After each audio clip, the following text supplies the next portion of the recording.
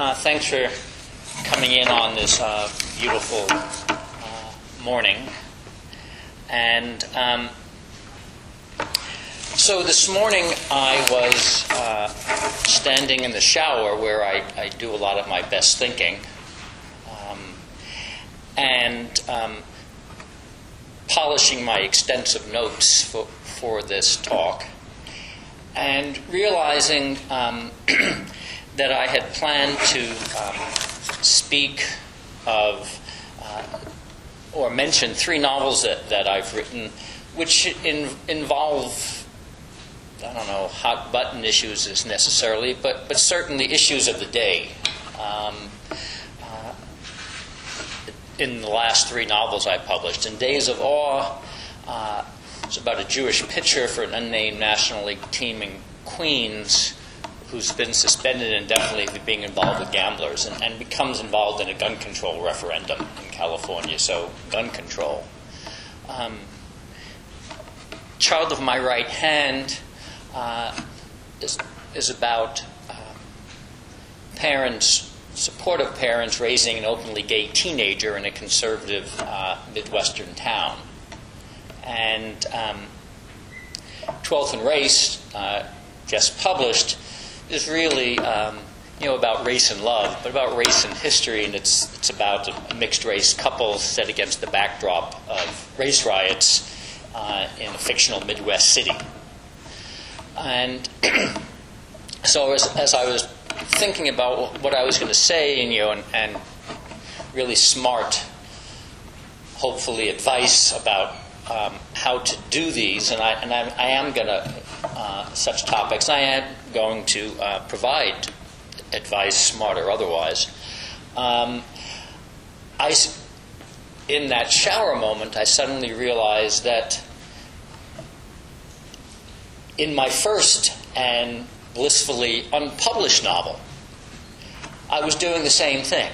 This is a novel written in college called Emergency, but it was really about, I was ahead of my time and ahead of my ability to do it, but it was a Vietnam novel written in while I was in college. It ultimately got me into grad school, but it was about somebody back from Vietnam working in an emergency room.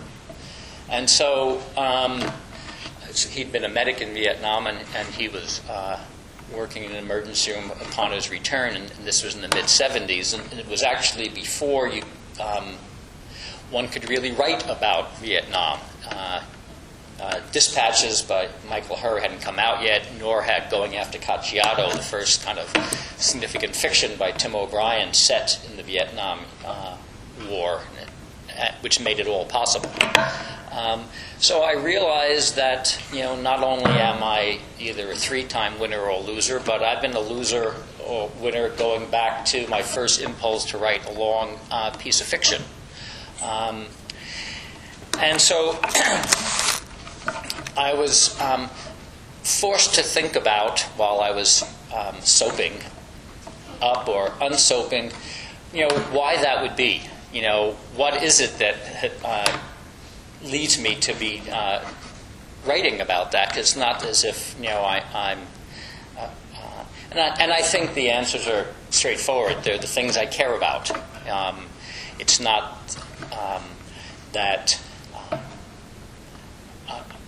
Although in the 60s and 70s I was involved in political protests and activity. In the way that I'm probably not now, but I'm still politically engaged, and so these are the things that are in my mind, and I guess that one way of thinking about what it is that I realize I've been trying to do, and is that some issue that concerns me, and I think that's first key point. It needs to be an issue that concerns you. I don't really think you can decide, I'm going to write about that. Wouldn't that be a cool thing to write about, and then sort of work it up in some way. But it is something that you need to have made some real emotional connection to. Provide sort of the moral setting. You can think of novels having a world in which they exist, in which the characters' lives are working themselves out. And for tricks of history and my own concerns, part of the setting has always been something that's going on in the world that has concerned me.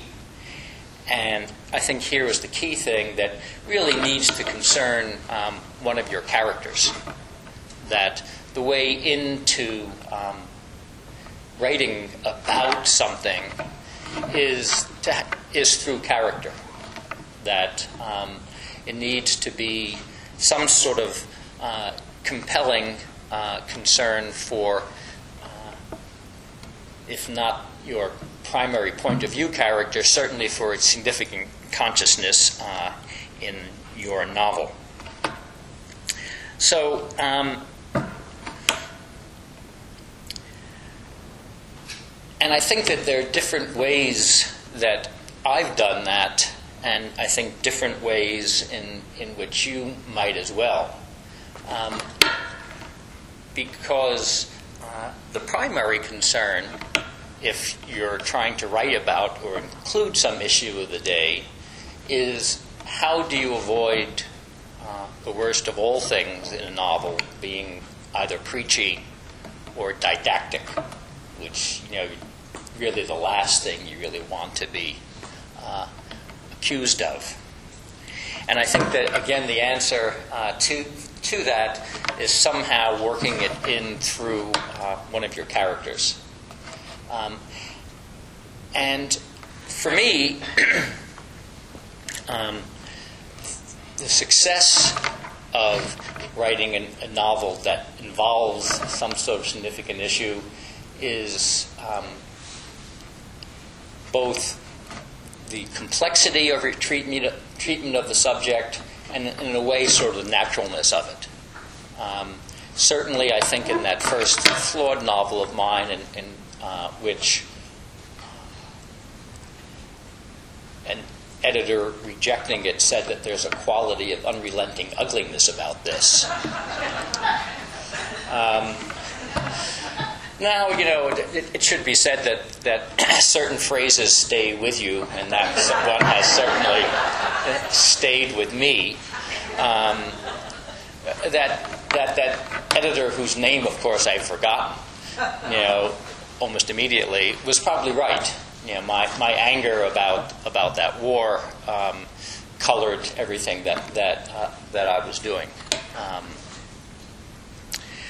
By the time I was writing in Days of Awe, about 20 years ago, however, and I think here's another perhaps takeaway, that if you're including a significant issue or something that concerns you in the world, the novel doesn't necessarily need to be about that. It's not that the novel is about, in this case, gun control. But it is something that colors the moral setting and becomes involved in the plot. And I'll explain what I mean by that. Jewish Joe Singer, my protagonist, is someone who's, without giving you the minutiae of it, is banned from baseball for a year for being involved with gamblers. What his guilt or innocence is a little bit ambiguous, which is always good. And he is hiding out in Hermosa Beach, California, when the novel opens, and amusing himself as many a professional athlete has by sleeping with two different women, one on Tuesday and Thursday and one on Monday and Wednesday. And all of this goes horribly wrong, because it turns out that one of the women that he's sleeping with has a psychopath for a husband, who, in attempting to shoot Joe, shoots the woman on his front porch. And people that he knows in Hermosa Beach, where he's living, are involved in a fictional gun control referendum that's taking place in California. So somebody who has befriended him is involved in that. And so this I'm going to read you a short section from this novel, and it involves what I've come to think of, and I think it's another perhaps takeaway. There's kind of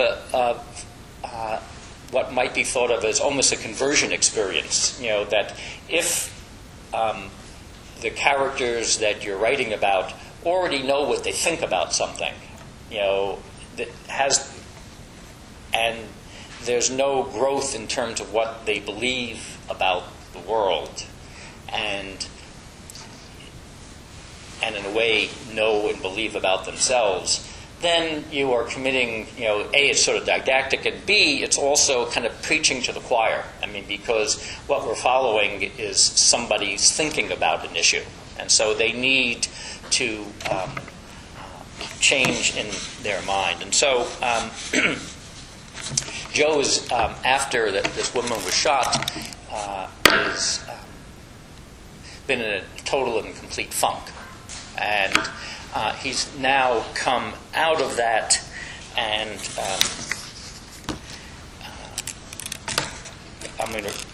he's going to meet the man named Des, who's a reverend who's running this referendum. And Des, the only thing he needs to know is the boyfriend of Joe's friend, who's also his volleyball partner. That's what he's doing to stay in shape. And he's also kind of, as novels would have it, sort of in love with this woman, Franny. Tuesday morning, just after 8, Joe was hurrying down the 16th Street hill. The breakfast with Des was Franny's idea. He agreed, not because he wanted to, but because she'd asked. All week, she'd brought him food, done his laundry, insisted they play Scrabble, then let him win. She rented a fish called Wanda and made him watch it, though he'd seen it twice before. She smiled a lot. She either didn't notice or didn't mind that the apartment was trashed, that most days he didn't have the energy to shave, that he'd often stop mid-sentence and didn't go on. She was enormously kind. He had to admit he felt better. Not a lot, but enough so he noticed. He didn't want to feel better. No, that wasn't it. He wanted to feel better for a reason, not because he was too simple-minded to stay depressed. When he was a boy, baseball had saved him. Throw hard and you're normal. He wasn't 10 any longer, and he'd used up the healing power of sports. Or had he? Joe started across Hermosa Avenue. Yesterday morning, he jogged for the first time since the shooting. In the afternoon, he worked out with small weights. That's why he felt better. Hey, Joe, he thought, and stopped in the middle of the street. Hey, Joe, as traffic stopped, but no one blew their horn because this was Hermosa Beach, not Manhattan. You're one of those dinosaurs with plates all over its head and a brain the size of a pebble.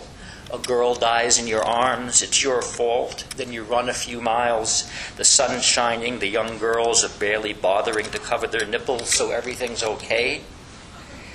In the middle of Hermosa Avenue, Joe dropped to his knees. He raised his hands overhead, clasped them together. Finally, horns began to blow. Hey, asshole, someone shouted. Hey, asshole, get out of the way. Dear God, thought Joe, I have sinned and do not know the way home. Hey, asshole, the voice shouted again. Hey, you. There were other voices and a dozen horns blowing at once until the sound was like a crowd on the road screaming for a home run, a wild pitch, the pitcher's blood. Help me, thought Joe, for I am truly lost. Then he felt a hand grip his right shoulder. They say the Lord is wherever you find him, but I think you're pushing it, said Des. Joe looked up into Des's blue eyes. Besides, we're meeting at the right stuff. Des pulled Joe to his feet. What do you say? Sometime later, over their third cups of coffee served up by the waitress, Joe said, Franny must have told you about what happened with Rachel. I think you better, said Des. She was young, she was married, her husband found out. After keeping her hostage 2 weeks, he brought her to my porch, made her ring the bell, then shot her. She died in my arms.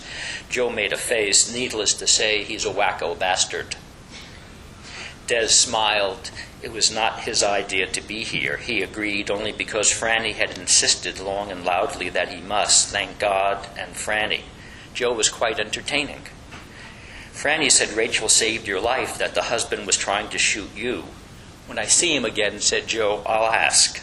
Joe sipped his coffee. He blotted his lips on a napkin. His movements and what Des could see of his face beneath the dark glasses were jumpy, nervous, remembering his performance in the middle of Hermosa Avenue, hands raised in prayer while the traffic went crazy. Des wondered if Joe's problem was too much cocaine, which would also explain the dark glasses. By the way, Joe began, the part about her being shot on my porch is confidential. This entire conversation is privileged, said Des. Joe nodded and removed his Ray-Bans. His eyes were large and a deep, muddy brown, same color as his hair. For a moment, until his pupils adjusted, the light seemed to blind him. What Franny didn't tell you because she didn't know is that I'm having an affair with another married woman. You've been busy, said Des. Are you still? Not for 2 weeks. Joe looked away, lost, Des imagined, in some private meditation. He waited, listening to the conversation at the next table, condos, Redondo, and farther off, beneath all the chatter, the tumble of waves. You don't know me, I'm not really like that, but when I got out here in January, after he'd been banned by the commissioner, I was so fucked up, he said. Joe slapped the table with the flat of his hand. Excuse my French. Des grinned. In many ways, he thought Joe's just a sweet, dumb guy. Forget it. That's one of my favorite words. And about what happened last year, I read the sport pages. You want to talk about it? Joe immediately looked so distressed, Des thought he was going to run. Some other time, said Joe. Real professional, Reverend, thought Des. Joe said, I never thought anything like this would happen. I mean, she's dead. Joe's eyes cast about, then fixed on Des, and I didn't love her. I didn't even pretend to. He hesitated, his eyes large and moist. For what? For what? He swiped at the corners of his eyes, then dropped his chin into his palms.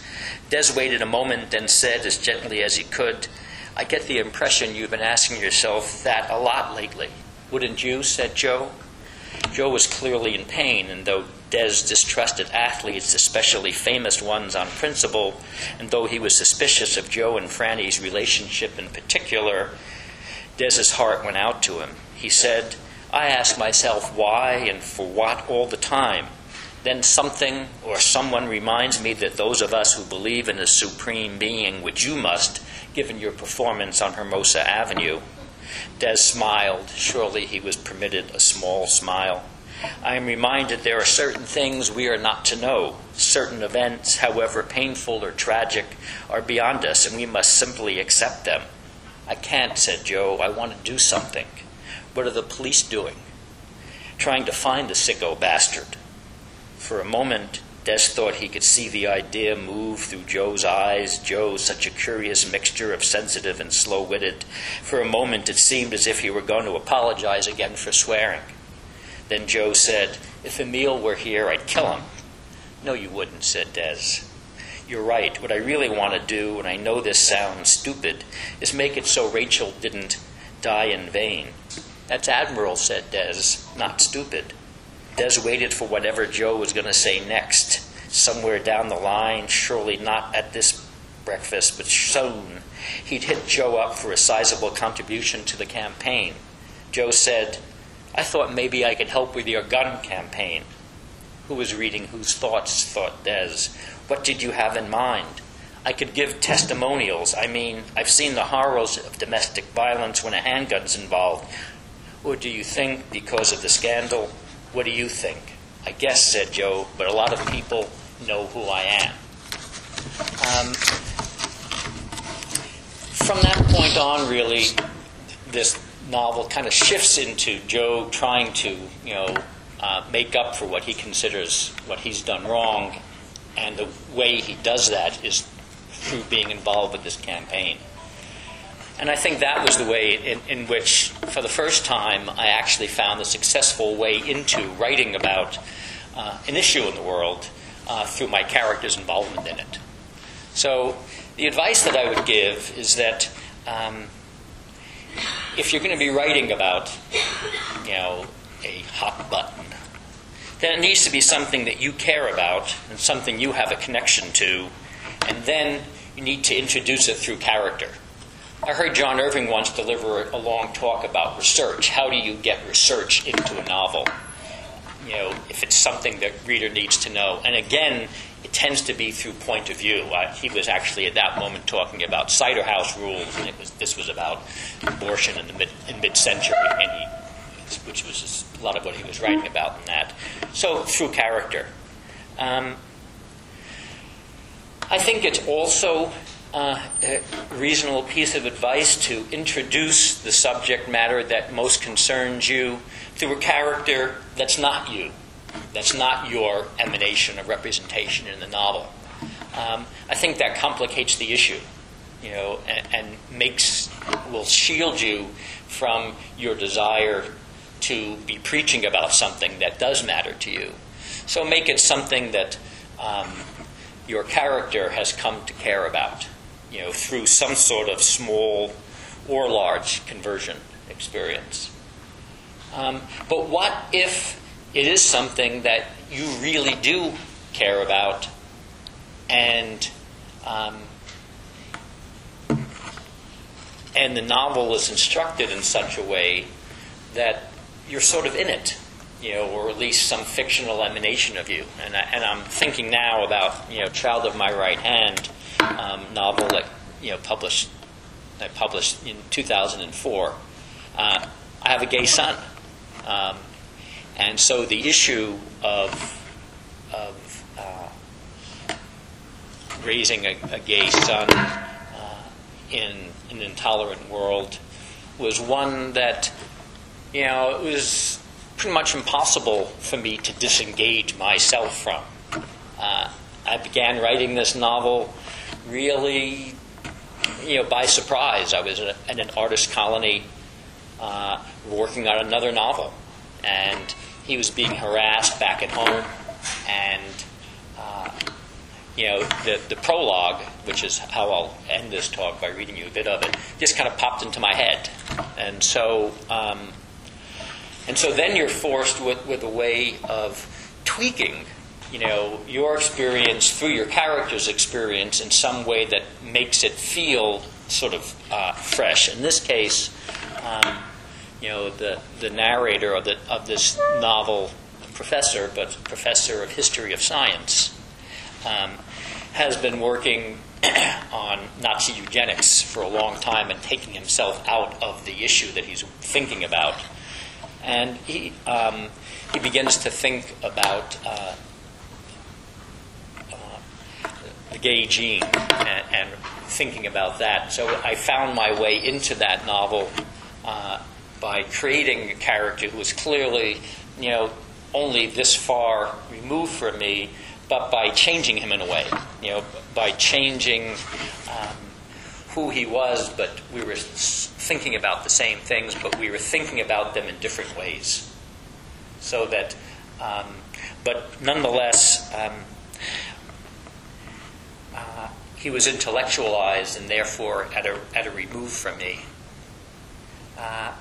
In 12th and Race, which had just come out, I really writing about race relations in America, and this is my fifth novel. It's the fifth time out, and in the vast American room, race is the giant gorilla. So I don't think that it's an issue that necessarily that I was thinking about more than anybody else.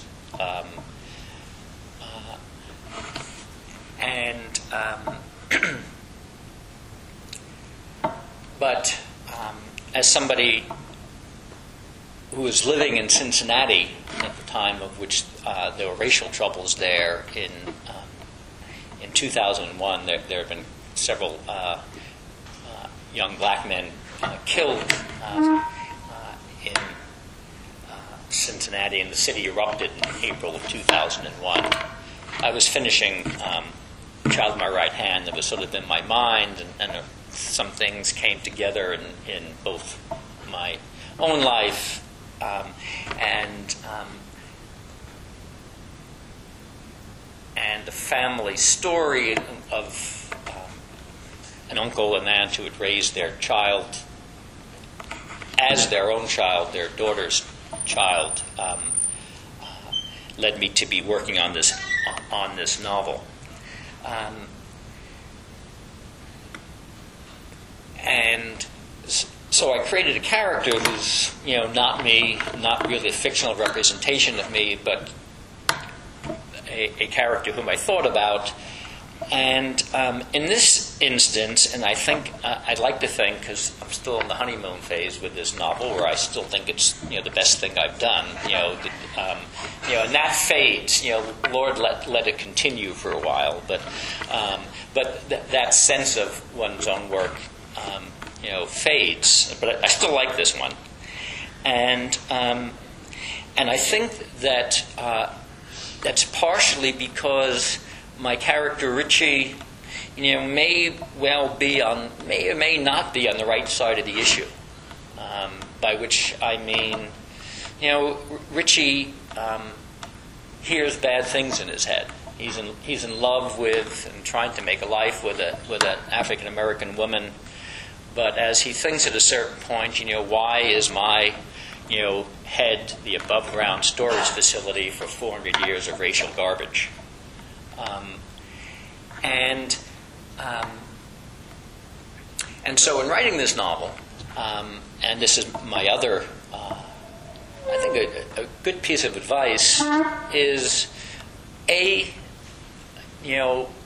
moral issues, are complicated. Just because you think and believe one thing doesn't mean everybody else does. If you weren't trying to write about complicated moral issues, then there'd be nothing to write about. If everybody believed the same thing, if everybody acted the same way, then there's no drama there. And so remember that when you're working. And also, I think that novels involve research. Different sort of research depending on the kind of book you're working on. I spent a lot of time doing library research on this for this novel. And to be totally honest, my department hired somebody to do some library research because I'm so notoriously bad and not interested in it. But I kind of got into it after a while, so that the whole history of race and troubled race relations in Cincinnati, where this novel was initially set, was something I came to know a great deal about. But I also had to do research as I imagined what it would be like to be in this relationship. I've never lived with a black woman. I've dated across racial lines at various moments, but this is not my story. But it's a story that interested and compelled me. And so one of the things that I found it necessary to do was to go dancing, in all black clubs for a year. Now that was great fun because I like to dance. But unless you've been the one white guy, in a large old black club, you don't know what that's like. And I was doing that with a former student of mine who's a close friend at this point. And so we'd go dancing for preparation for me writing what I knew was going to be a club scene. And as I'd said, the issue with Richie is that he knows that there's various things that he hears in his head that he would never say aloud. That doesn't keep him from hearing those things. And I suspect my general thesis, as it evolved in writing this novel, was I think that everybody, hears those things in their head. Now, based on whose head it might be, you would hear different things. I was actually reading from this novel in India, which was a great gig. And in the conversation after the reading, I said this is a room full of literary sorts and academics in Chandigarh, which is the Punjab in India. That I suspect that we all have these thoughts about the other. In America it might be on race, but here it might be religion or perhaps caste. And the room sort of erupted. And it was actually lucky that it was this huge conference table, and people were shouting at each other about this novel couldn't be published in India. Because it's not that long ago, where there was the bombing thing and the Taj getting blown up in Mumbai. This is a huge. So it's probably more about Pakistan and India, but in their mind there. So one of the things that I did in terms of research for this, and I'm not sure I can make myself read it. So I asked my friend Brandon. I said, so I know lots of really shitty words about black people. I'm a white guy. I grew up in that world, and when I was growing up, people I knew and loved would say them. But so I know that there's a whole range, of words that about white people, and Jews, and I would find it, enormous comfort, and great aid if you'd write them all down for me. And but do me even a larger favor and send it to me via email, so we don't have to sort of be looking at each other while we're doing this really painful but I think necessary thing. So he did, and actually I'm not going to read that scene because so this all comes out between my characters, and again this novel is the first half is really it's about identity theft also, but it's really about this couple coming together, and then wanting to make a life together, and then the city erupts, the second half, so they're trying to make a life together against the city, in which there's a great deal of racial tension taking place. But I use all of that ugliness in a sex scene between Richie and Letitia, which is when it kind of comes out in their desire to sort of clear away everything that might be there between them. So that's as close as I'm going to get to reading it.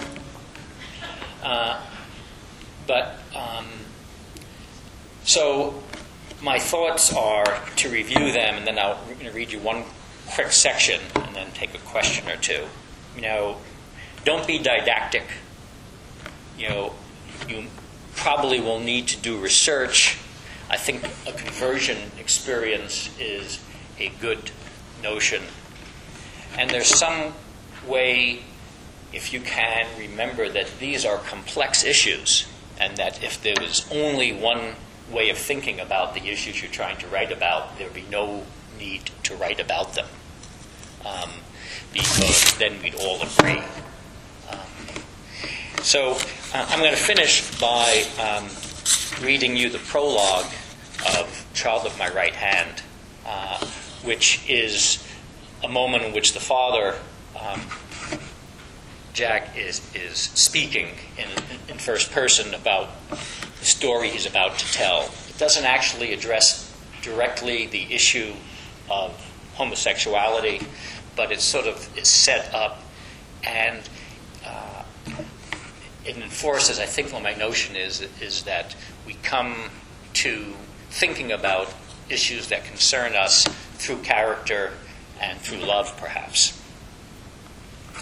Simon could sing before he could talk, a little boy soprano, louder and more resonant than children twice his age. It sounds odd, but even at 12 and 14 months, he was barrel-chested and big-muscled, especially his calves and thighs. Middle linebacker, I'd think, or a tight end like my brother, as I watched Simon toddle after his rubber ball with the joy he had for the enterprise then. The blonde little lord, what's his name curls we didn't cut until he was 2, the way he'd put the ball to his mouth and suck on it as if to taste its secrets or perhaps to tell it his before he chucked it back at me, left-handed. He was prone to ear infections and slow to speak. Until he was 5, my boy lived on amoxicillin like a honeybee on nectar. 10-day runs of the bubble gum-flavored antibiotic, 3 teaspoons a day. Then he'd finish and the ear infections would return. His little hand to his ear, Simon standing in his crib screaming, and let me tell you, you could hear him down the hall. What lungs! Our firstborn, and we were trying to be perfect parents, not pick him up for every little thing. He'd shake the bars, screaming, and you could hear every word. Though from 12 to 18 months, when his first set of ear tubes was inserted, his vocabulary diminished. Imagine trying to hear underwater, an ear, eye, and throat doc later explained. Or listening through gauze. Mommy, daddy, mommy, man, you could hear him down the hall. Not perfect pitch, he'd say years later, but almost. I remember him at 2.5 after we'd returned from Jenna's sabbatical in Strasbourg, belting out, Frère Jacques, dormez-vous. The sustained note in the second vous, pure and distant as the light of a new moon, Simon smiling his cherubic grin when he finished, glad to be the center of attention even then.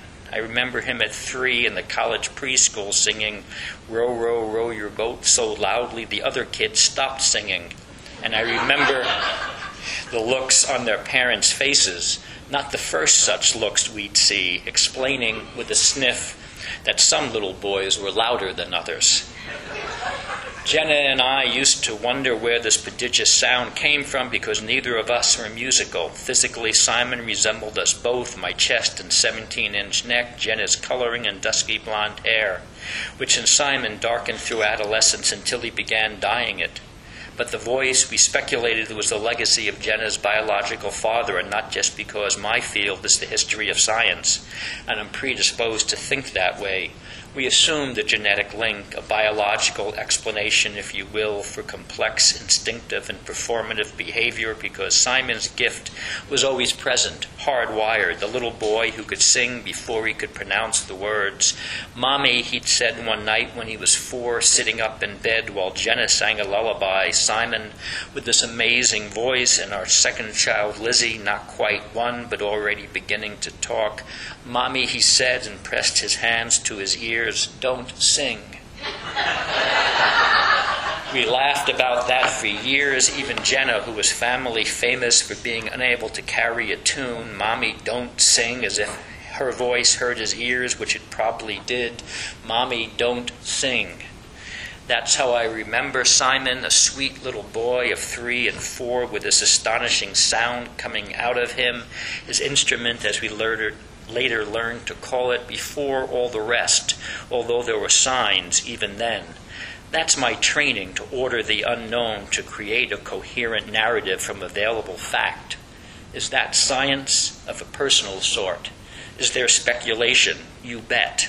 As soon as a child is old enough to leave your sight, there are things a parent can't know, influences beyond parental control, what we might have done differently, could have, or should have, if only we'd been paying close enough attention.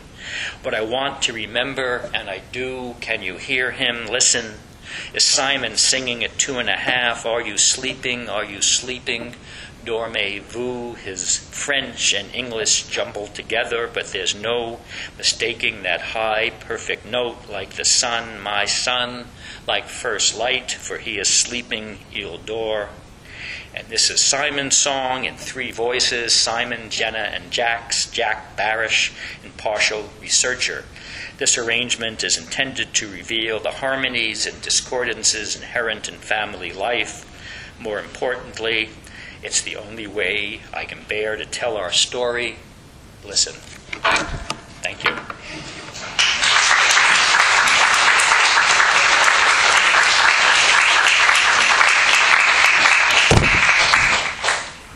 I will as the scholar says, entertain a few questions if you would like.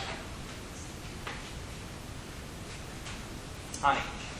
How do you approach major disruptive events like race riots? I mean, is it something that is actually rolled out scene by scene, or is it something happening peripherally in the lives of the characters? In this particular instance, I dramatized part of it, so that indeed what I was doing in this novel was, and partially because I supported myself as a writer in most of the ways you can do that, from television to writing for magazines, a lot of journalism, so that this novel involves actual events, as you know in class, transplanted to a different city, but fictional characters. And so I actually, that method, perhaps made most famous by Doctorow, where you actually have historical events and you have fictional characters in them, I am fond of. So that was the way that I did it. Was actually the events were real, but the characters who were experiencing them, my characters, were fictional. Although, to honor the memory of what actually happened in Cincinnati, even though the novel is now set in Calhoun City, Missouri, the only name that's unchanged is the name of the kid who was shot. So it's kind of this odd fusion of fact and fiction. So I think that it's what we care about is what it's awful what your character thinks about what happened. So they need to be there in some way to experience what's going on, I think. Yeah. This is kind of related, but I'm curious about the more personal aspect too of that wonderful poem with Mama Don't Sing. Is that an actual borrowed experience? That's an actual borrowed experience. Yeah. I was just curious, why did you change the setting of the story from Cincinnati? If we were standing here and you open the box and it goes poof and hit you in the head, I'll be brief, but it's amusing. So I finished the novel and carefully researched day by day in terms of 1 week, with everything else being fiction. And my agent sent it to the University of Nebraska Press, Liar of a Fiction series. And they said, great, we want to buy it, don't change a word, but Ohio is not a flyover state. And I said, what? I always thought it was. I've been living there for 20 years, but can't take the boy out of Brooklyn or the Brooklyn out of the boy. I said, oh yeah, no, you can look at our website, and we got a little map right there that shows you where the flyover states are, and it's basically, and they have they're pretty well known literary series, Liar of Fiction, 2 books a year, and so and the flyover states are really from west of the Mississippi to east of the Rockies, really the Great Plains. And so then I said, you got to be kidding. And they said, well, no, we're not kidding. Stand and deliver, or stand or deliver. And so then it turned out that there are only 2 cities in their region that demographically, in terms of white-black relations, would work, and that was Omaha or Kansas City. And I'd never been to Omaha, but for reasons of personal past, I knew Kansas City pretty well, and so went back out there. And then Kansas City worked for a lot of reasons, because Cincinnati, is a border place, and so is Kansas City, between slave and free, both of them were. And place, and so then I made up my own city. I could call it Calhoun City instead of Kansas City. And space as a marker of race relations worked better in my city even than it had in Cincinnati. And then I thought, hell, most people haven't been to Kansas City or Cincinnati, so what the hell's the difference? Yes.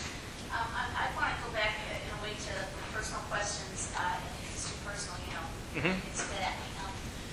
I, how did you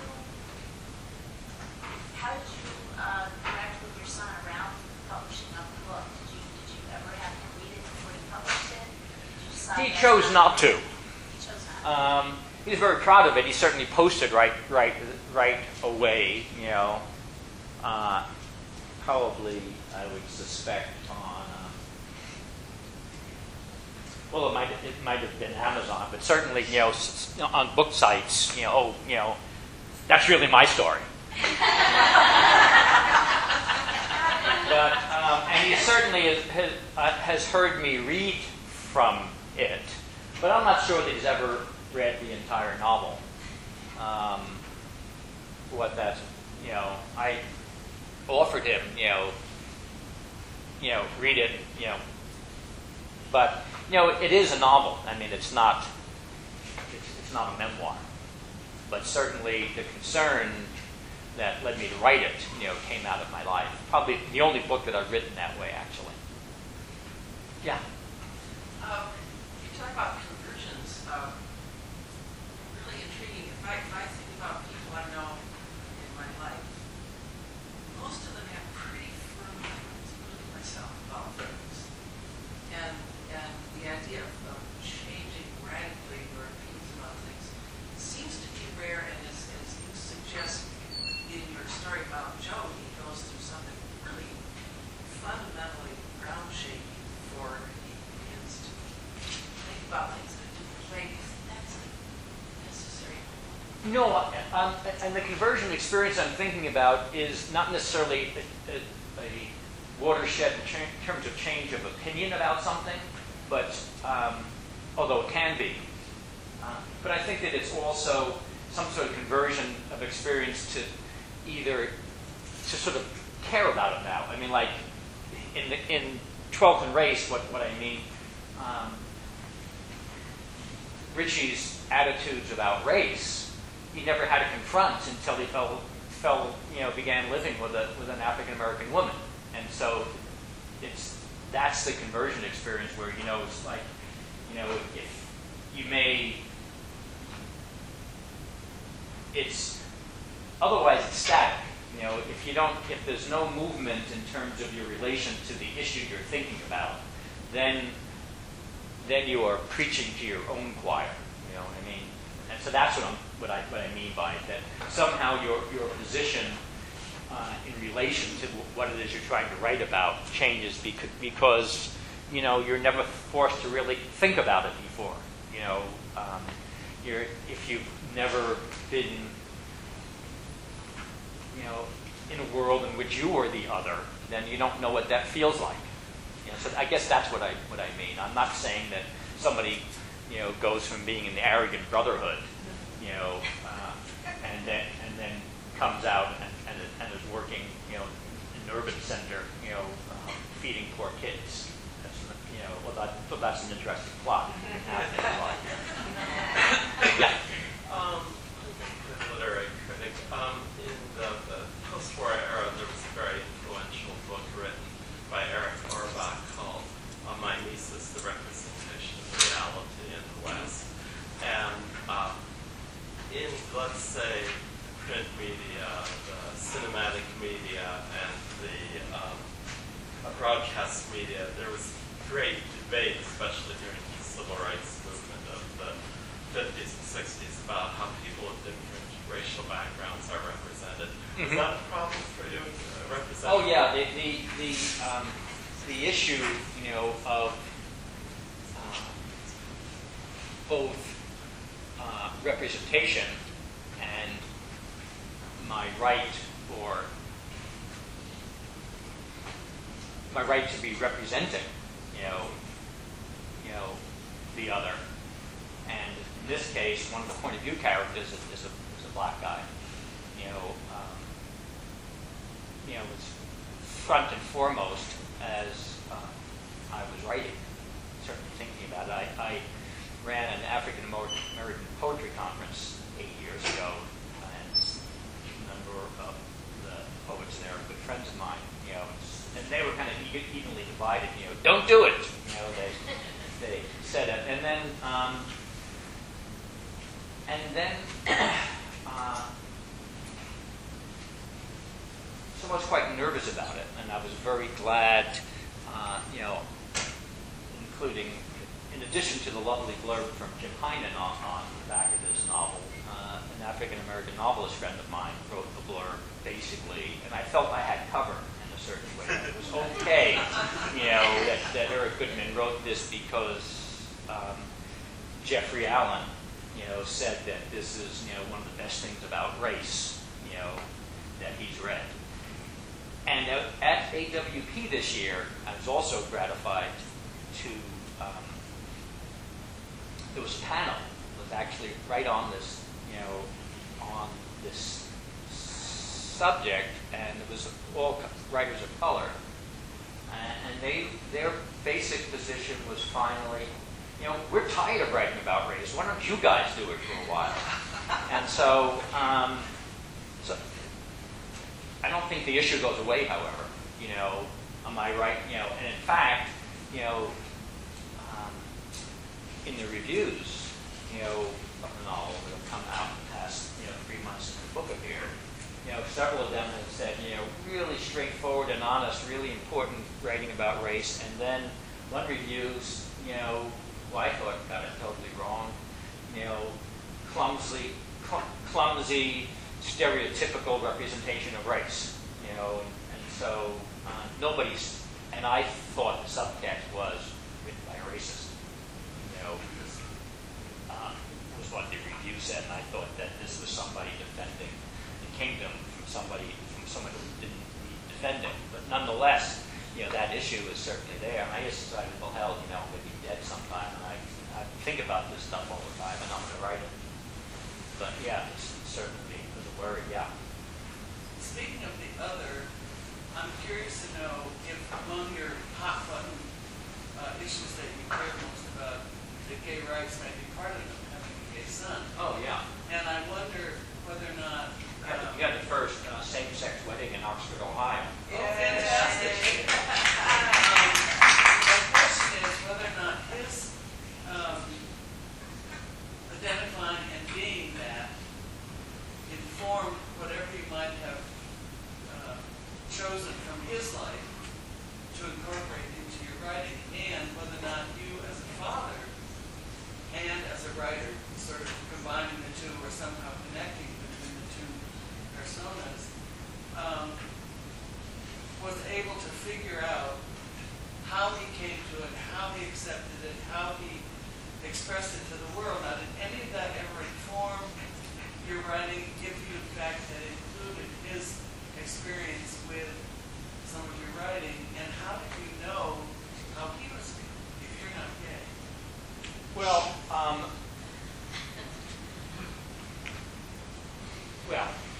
how I, if you knew my son, you would know that how he's feeling is right out there.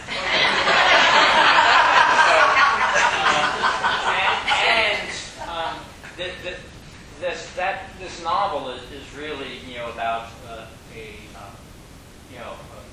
father and son struggling somewhat to understand each other, but it's really a novel about and I think this reflects the changes in America. This is not a novel which the antagonism is between family members, but it's a novel in which the antagonism is between this family and the world around it.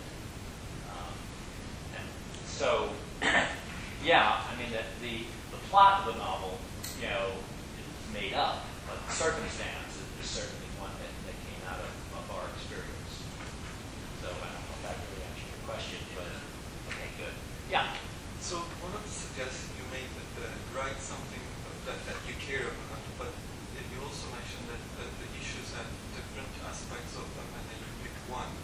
I wonder the way, the aspect that you take, how much of the reader's opinion matter to you? Do you just pick one aspect that you feel, that I would like to take this one and I'm going to write, doesn't matter what the reader thinks, or how much the concern about the reader affects about audience. I think it's an interesting question. About audience. Are you only writing for people who are going to agree with you? Would that be a simple way to rephrase your question? Like if this is going to upset the reader, then I wouldn't write about it. I think that my answer to that is that in general you can only really write well about things that you feel charged about. And in general I think that hot button issues, they're different clearly for different people, and so things that kind of get your juices going, whatever they might be, or what you should be writing about. It's really hard, I think, to be writing about things that you don't care about, that don't get you, if you want to get down to work each morning, you got to have something that excites you. And so I think in that sense, I don't think you can worry too much about whether people agree with you. When you're working, I think that's for later. I don't know if that's useful or not. I think we have to go. It's 12. Thanks for all the questions and thanks for coming.